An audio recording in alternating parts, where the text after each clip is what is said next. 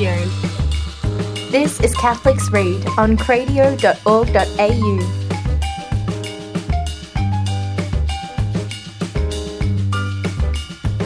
Hello and welcome to this episode of Catholics Read. I'm Luke. And I'm Kiara. And I'm Victoria.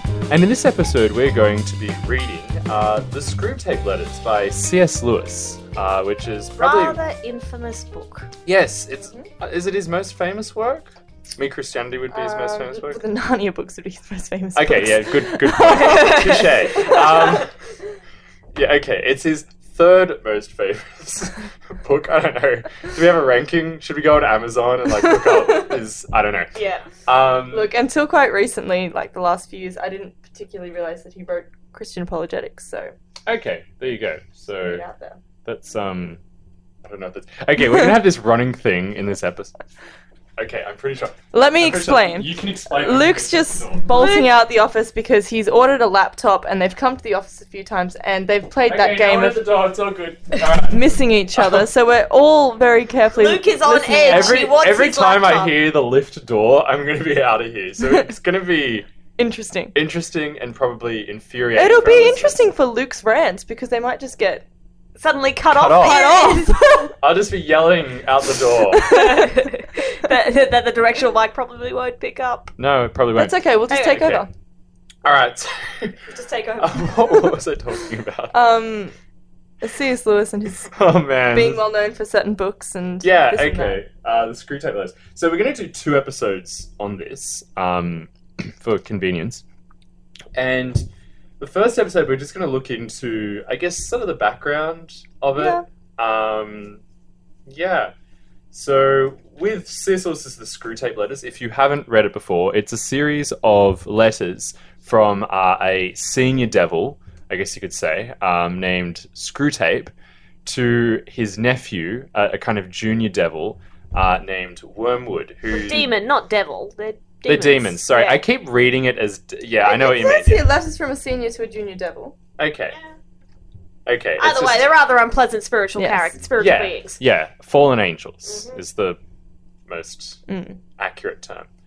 Yeah, it's this correspondence between them. Wormwood is being tasked to try and bring down a fellow who's only ever known as the Patient, and Uncle Wormwood is the he's working in like some high end of some department. And he seems to be supervising and mentoring Wormwood. Wormwood and I guess pulling him up in pretty much Teaching every him single... the art of tempting humans Yeah. to stray from the true path. Exactly. No, exactly. from the enemy. The Well, enemy. yes, okay, so we have to...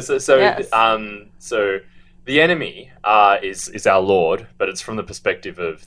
Although it's always amusing that, like, they keep on... Like, it's impossible to, like they capitalize They the term the enemy, and all of his attributes are capitalized and that. So it's just an interesting... Like, he even uses the punctuation and the grammar of it to kind of show that angels aren't like...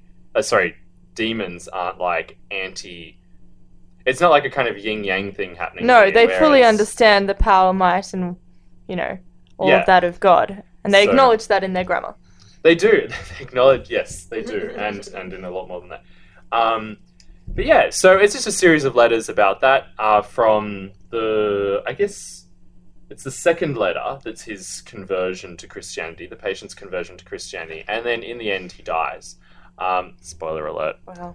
But indeed, don't we all die? It's a bit of a spoiler Well, for yeah, all of us. The spoiler of life. Spoiler of life. Yeah, just Everyone dies. Plot twist. You will die.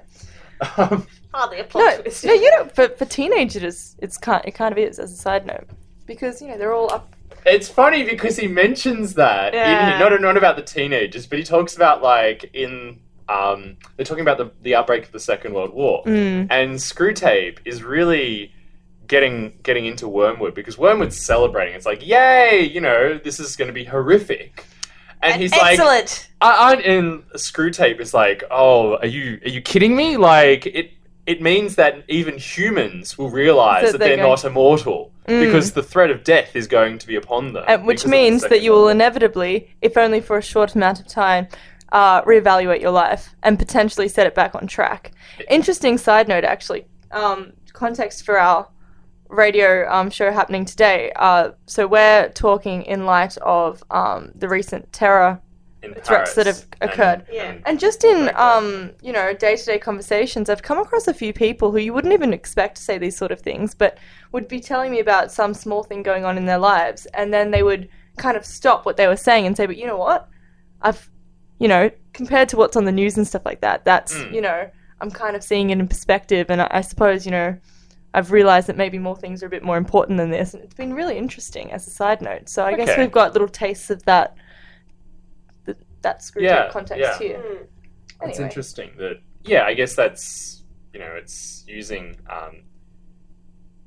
I guess that's something that does come up a lot within the Screwtape letters, that, at least from the half or so of the book that I've read, is that all created things are good. That's the interesting thing, is that it's like not the yin-yang thing. Apologies to any Taoists who are listening. But it's an important comparison point, because Christianity is not dualistic. Yeah, exactly. It is not dualistic. The devil is not an evil being with equal power to God. It's not. He's not. He's he is a twisted, fallen mockery of what angels are. Effectively, that is what devils are. They're twisted mockeries of angels, but they're not God. So.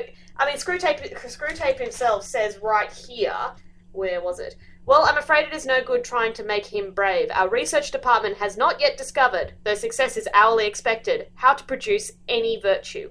This is a serious handicap. To be greatly and effectively wicked, a man needs some virtue. That's basically, so devils can't create anything even on themselves. They can only redirect human goodness and action and desires into less savory. And that's one of the interesting things that keeps on coming up, is that Screwtape keeps on reminding Wormwood, look, you keep on trying to tempt him with things, but that can go the wrong way, because all these things. So, for example, pleasure. There's in one of his letters, he talks about how he's berating Wormwood for letting the patient go on a nice, pleasant walk. The person that Wormwood is tormenting is called the patient, and it's quite clinical and terrifying, actually. But that's a whole other... I was going to go on another tangent then, but I won't. I'll stick to this one. We might come back to that later, but so they call the people that they are tormenting and tempting patients, which I think, anyway, gave me the heebie-jeebies. But it's, that pleasure in of itself is not a bad thing, and in fact can point towards goodness itself, which is God. And so, it's just quite interesting that, or reality rather, I think they keep on referring to, Screwtape keeps on referring to reality. We need to keep him away from reality, but that's something that I think I will point to in the next episode, not this one. I don't even remember what it was, so I can't write it down. That was quick. It's alright, I'll remind you of it later. So, I guess in terms of some background to the Screwtape letters, it's one of the interesting things that I wanted to bring up was that, I forget who was talking about it, it may have been someone like Mark Shea or something like that, talks about how, what's his name? C.S. Lewis, the author of the book, how C.S. Lewis never commented, he makes mention that he never liked to comment in any of his books on two specific sins, and I've forgotten what one of them was, but the other one was, we would say these days pedophilia, but I forget what the term is. It also starts with pederastry? Yes, that's the word. He also never commented on that, even though I think, and that's probably why he would have brought it up, but there would have been a problem with that, I think, at the time in schools, and of course that's flowed on, and we're dealing with this at the moment, sadly, in the Catholic Church. Oh, most institutions. But for our purposes. Most old institutions are running into it. In Australia. Yeah. But, and he talks about that he never actually made any comment about that. Not only sort of because it would probably be in a bit of bad taste for him to do so because of the horrificness, that's not a word, but the horror of those crimes, but also because he was never tempted to it. And that's a really interesting comment that he makes, is that he only ever talks about things, that he has dealt with, been tempted with. which makes reading the Screwtape letters. Oh, no wonder with that he hated. No hermeneutic- wonder he hated writing them. This is probably C.S. Lewis at his most in his most naked, vulnerable form. Yeah, when you read it with that in Probably mind, similar it's to when you walk into one of those bathrooms that have the really harsh blue light, and you see everything, and you're just not liking it. You're just really hating it. You just want to leave. Yeah. So I found that quite interesting because it's not as though, like, you could potentially read this as C.S. Lewis having a go at English people. Oh, no. C.S. Lewis having a go at himself. But yeah, it's more like C.S. Lewis having a go at himself and his journey within Christianity.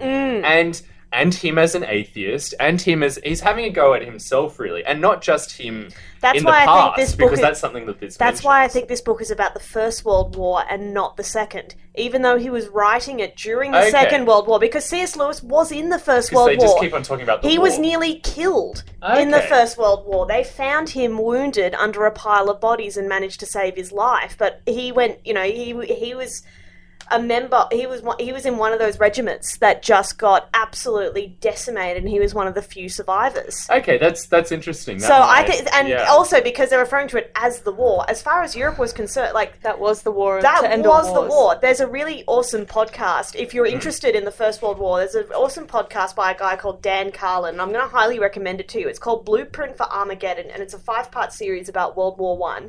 And he really explains just how traumatic this war was, not just in terms of the numbers, but in terms of how it impacted the psyche of Europe and how it's continued to impact. And, like, for example, if you want an idea of the scale of the destruction of World War II, on the first day of engagement, the French lost 27,000 men. Within the first month, they had lost something like 200,000 men and another 250,000 wounded. That's enormous numbers.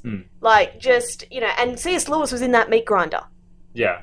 He was on the Western Front. So that's why, and you can, and look, if you skip ahead to letter number 30, that's where you see, that's what picked it up for me, because that's where I think Lewis is describing his own experience in the war. It's interesting because C.S. Lewis says here, I guess, in the preface, the one that he wrote in 1941, he's got, on the last sentence, he says, he's talking about how, like, we don't even know, like, he's sort of half-jokingly saying that, I found these letters and I don't know how. Like, he's playing along with the act. Yes. And he says at the end, the history of the European war, except insofar as it happens now and then to impinge upon the spiritual condition of one human being, was obviously of no interest to Screwtape. That's probably the only indication that I get of, like, I don't know.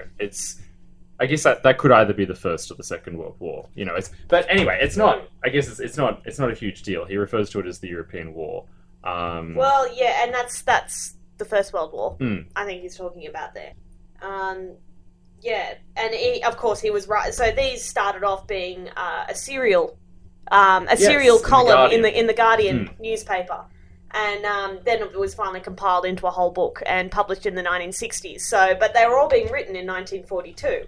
Interestingly, with the Guardian newspaper, like, I don't know if this is one of these things where it's like pretty much every single book that was ever written in existence, if you can manage to dig deep enough, you'll find a complaint about it. But people who didn't get that it was satire... Or you didn't get that it was... There was a lot of controversy. People boycotted him.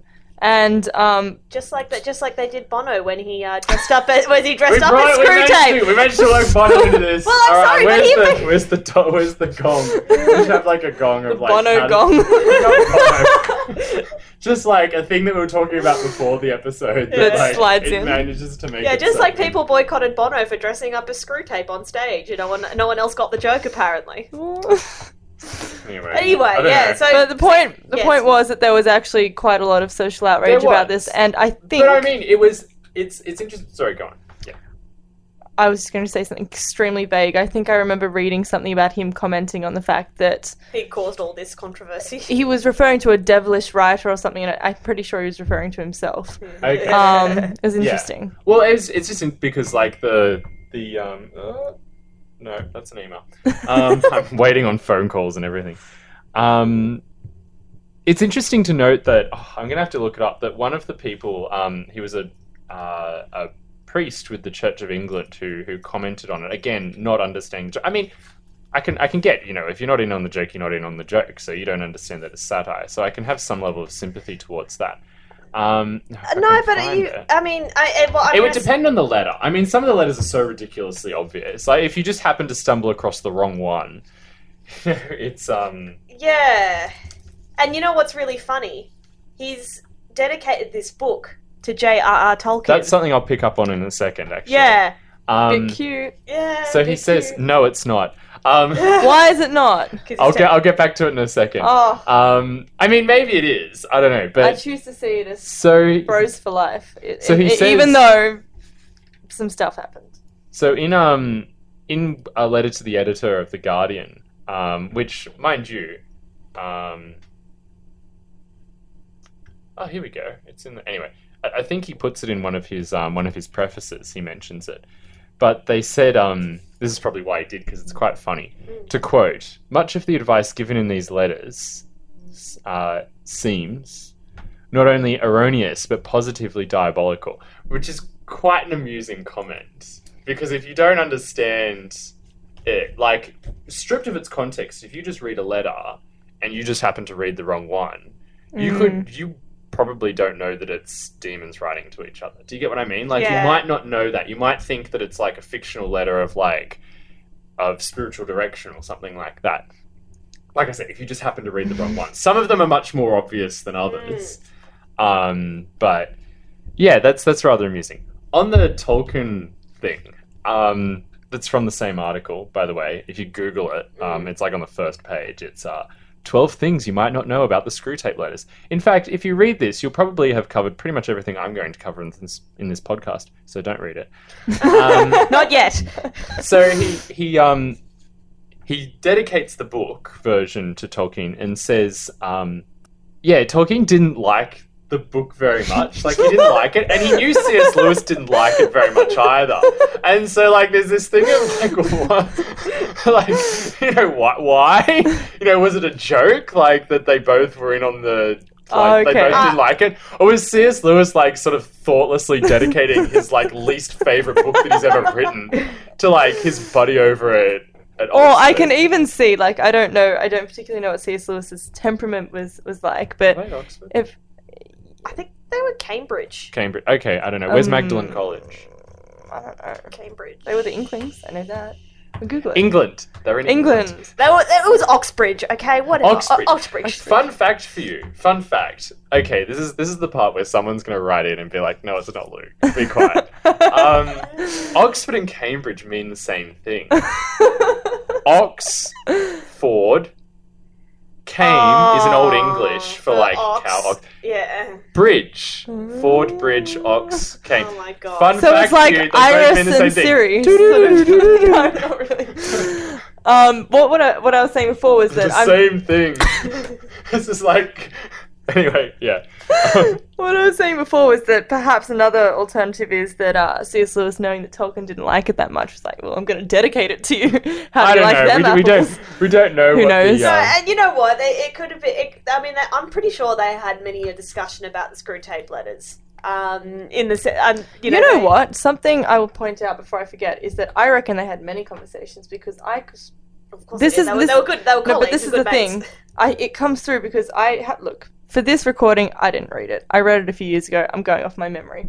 But I remember seeing Catholic things coming through. For instance, he makes a note right at the end about one's posture while praying, and about how it's at the start. Oh, sorry.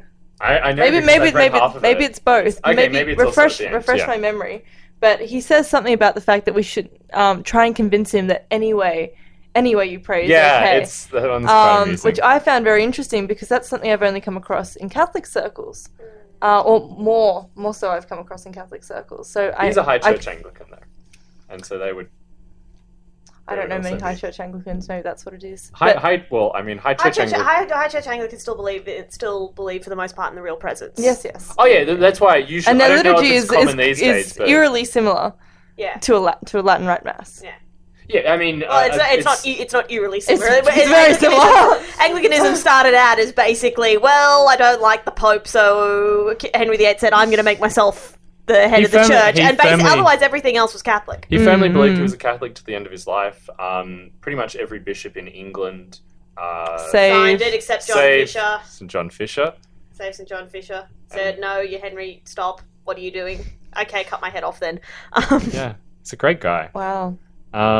But yes, I could see a bit of Tolkien coming through, I reckon. Okay, anyway, yeah. Maybe. Because Tolkien and Lewis are well known. Like, Tolkien was one of the key influences in C.S. Lewis's conversion to Christianity, among other things. Tolkien's one of Tolkien's regrets in his life is he was never able to get Lewis over the line from Anglicanism to Catholicism. A note on that: the more I've thought about this, the more I genuinely believe that God works in funny ways. He has the wheel on all of this. Yes. He really does, because I know of so many people. And what's that phrase that people say? First you read Lewis, then you read Chesterton, then you convert, or something like that. I've heard that. I've heard a phrase, and it mills around every once in a while. And what C.S. Lewis has done for Christians in general is outstanding, in my opinion. Exceptional for people coming into Christianity. And just from listening to certain friends, converting to Catholicism. He's an excellent gateway. Okay. So maybe in the grand scheme of things, not even maybe, probably, most certainly, he's meant to be this steadfast bridge. Yeah. Because we've got tons on either side. Yes. So we need some bridging people in the grand scheme of things. Yeah. We do. And so C.S. Lewis acts in a good way for that. Sorry. I mean, look, one of the things I wanted to, I suppose we probably can't avoid talking about the nature of evil now, can we? In this book, and the nature. Yeah, I guess it depends on what you want to talk about, because we could talk about it in the next one. In the next episode, I wanted to look at if we could pick like our favorite letter, which I haven't thought of it, so this is going to be interesting. But maybe, or pick out like something specific within the letters. So maybe if you wanted to talk about that in the next episode, I don't know, it's up to you. Because I have something here that I could potentially talk about that I don't think I've talked about.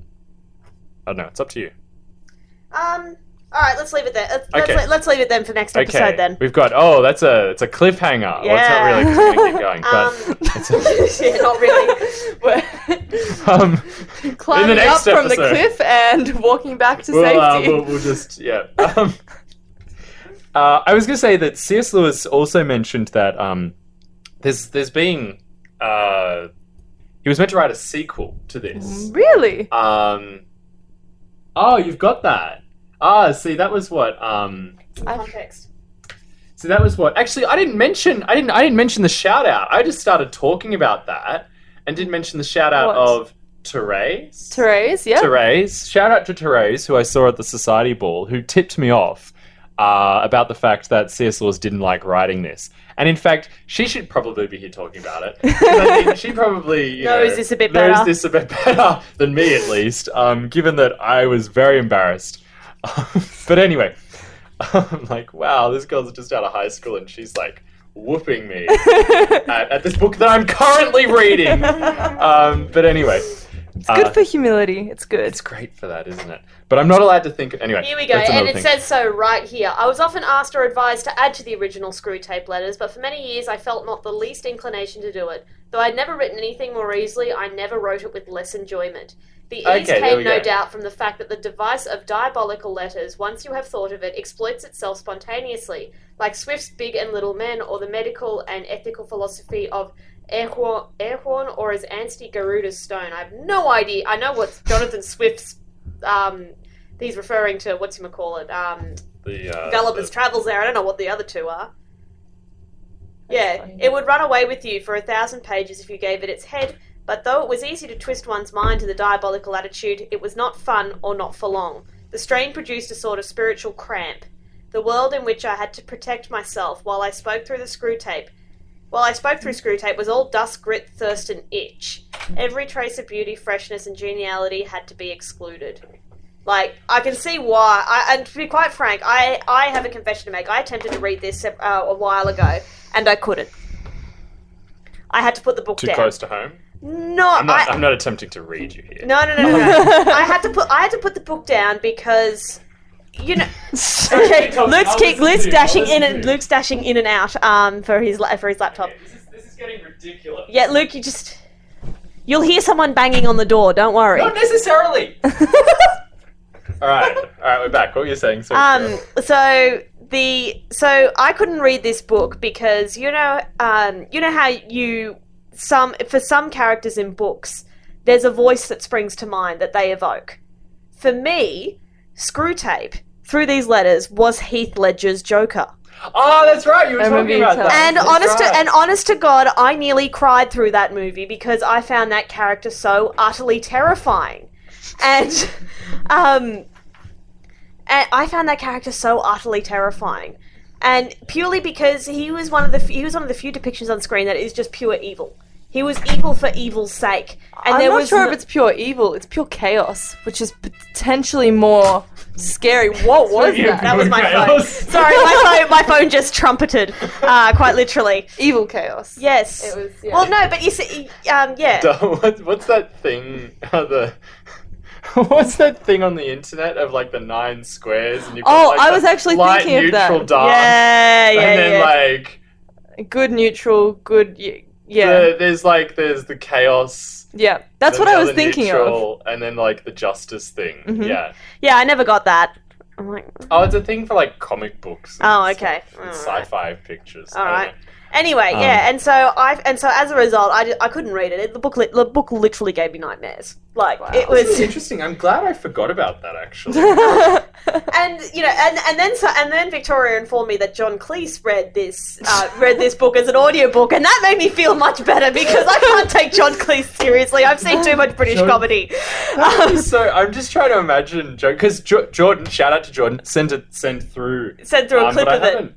Yeah, I haven't seen or listened or... Well, I think it's funny that, and there's a bit of poetic justice or something in it, that this Englishman has an English devil watching over him, very proper and prim and very, with a particular type of humour and way of writing. I don't know, there's a symmetry to that. Yeah. But, I mean, it's one of those things, so, warning, this book is actually profoundly uncomfortable and confronting. It's uncomfortable for many reasons, whether it be the voice you hear or...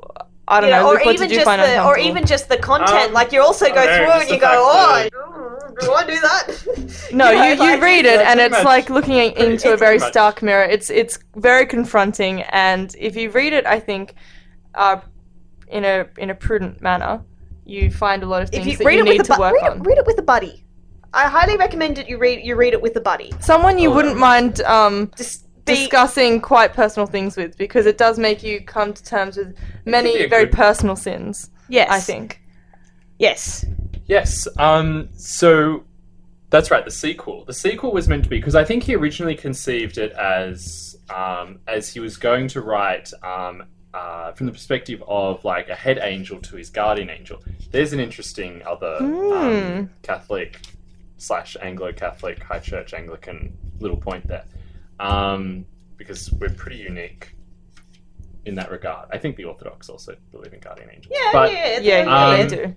And so, I would love to have read that. Yeah. But he said he couldn't write it because it's like, I think he said something like every sentence would have to drip with like, it would have to be brilliant. Oh yeah. Like to get into the head or to get into the mind of an angel. It's a lot easier to get into the mind of the devil because like we're broken. They're fallen and so are we. And so like there's not as much, there's a certain sense of believability. And also because it lends itself a bit more to the satire.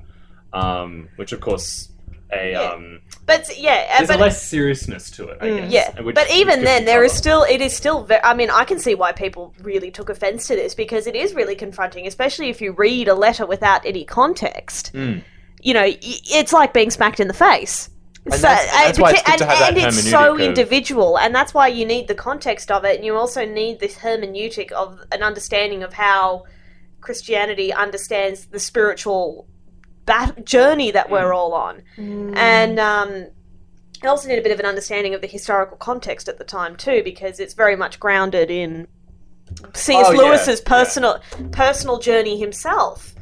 And you know, and it's really interesting because it's almost it's basically a window of it's C.S. Lewis's autobiography, but told through the eyes of someone who is trying to not see him succeed.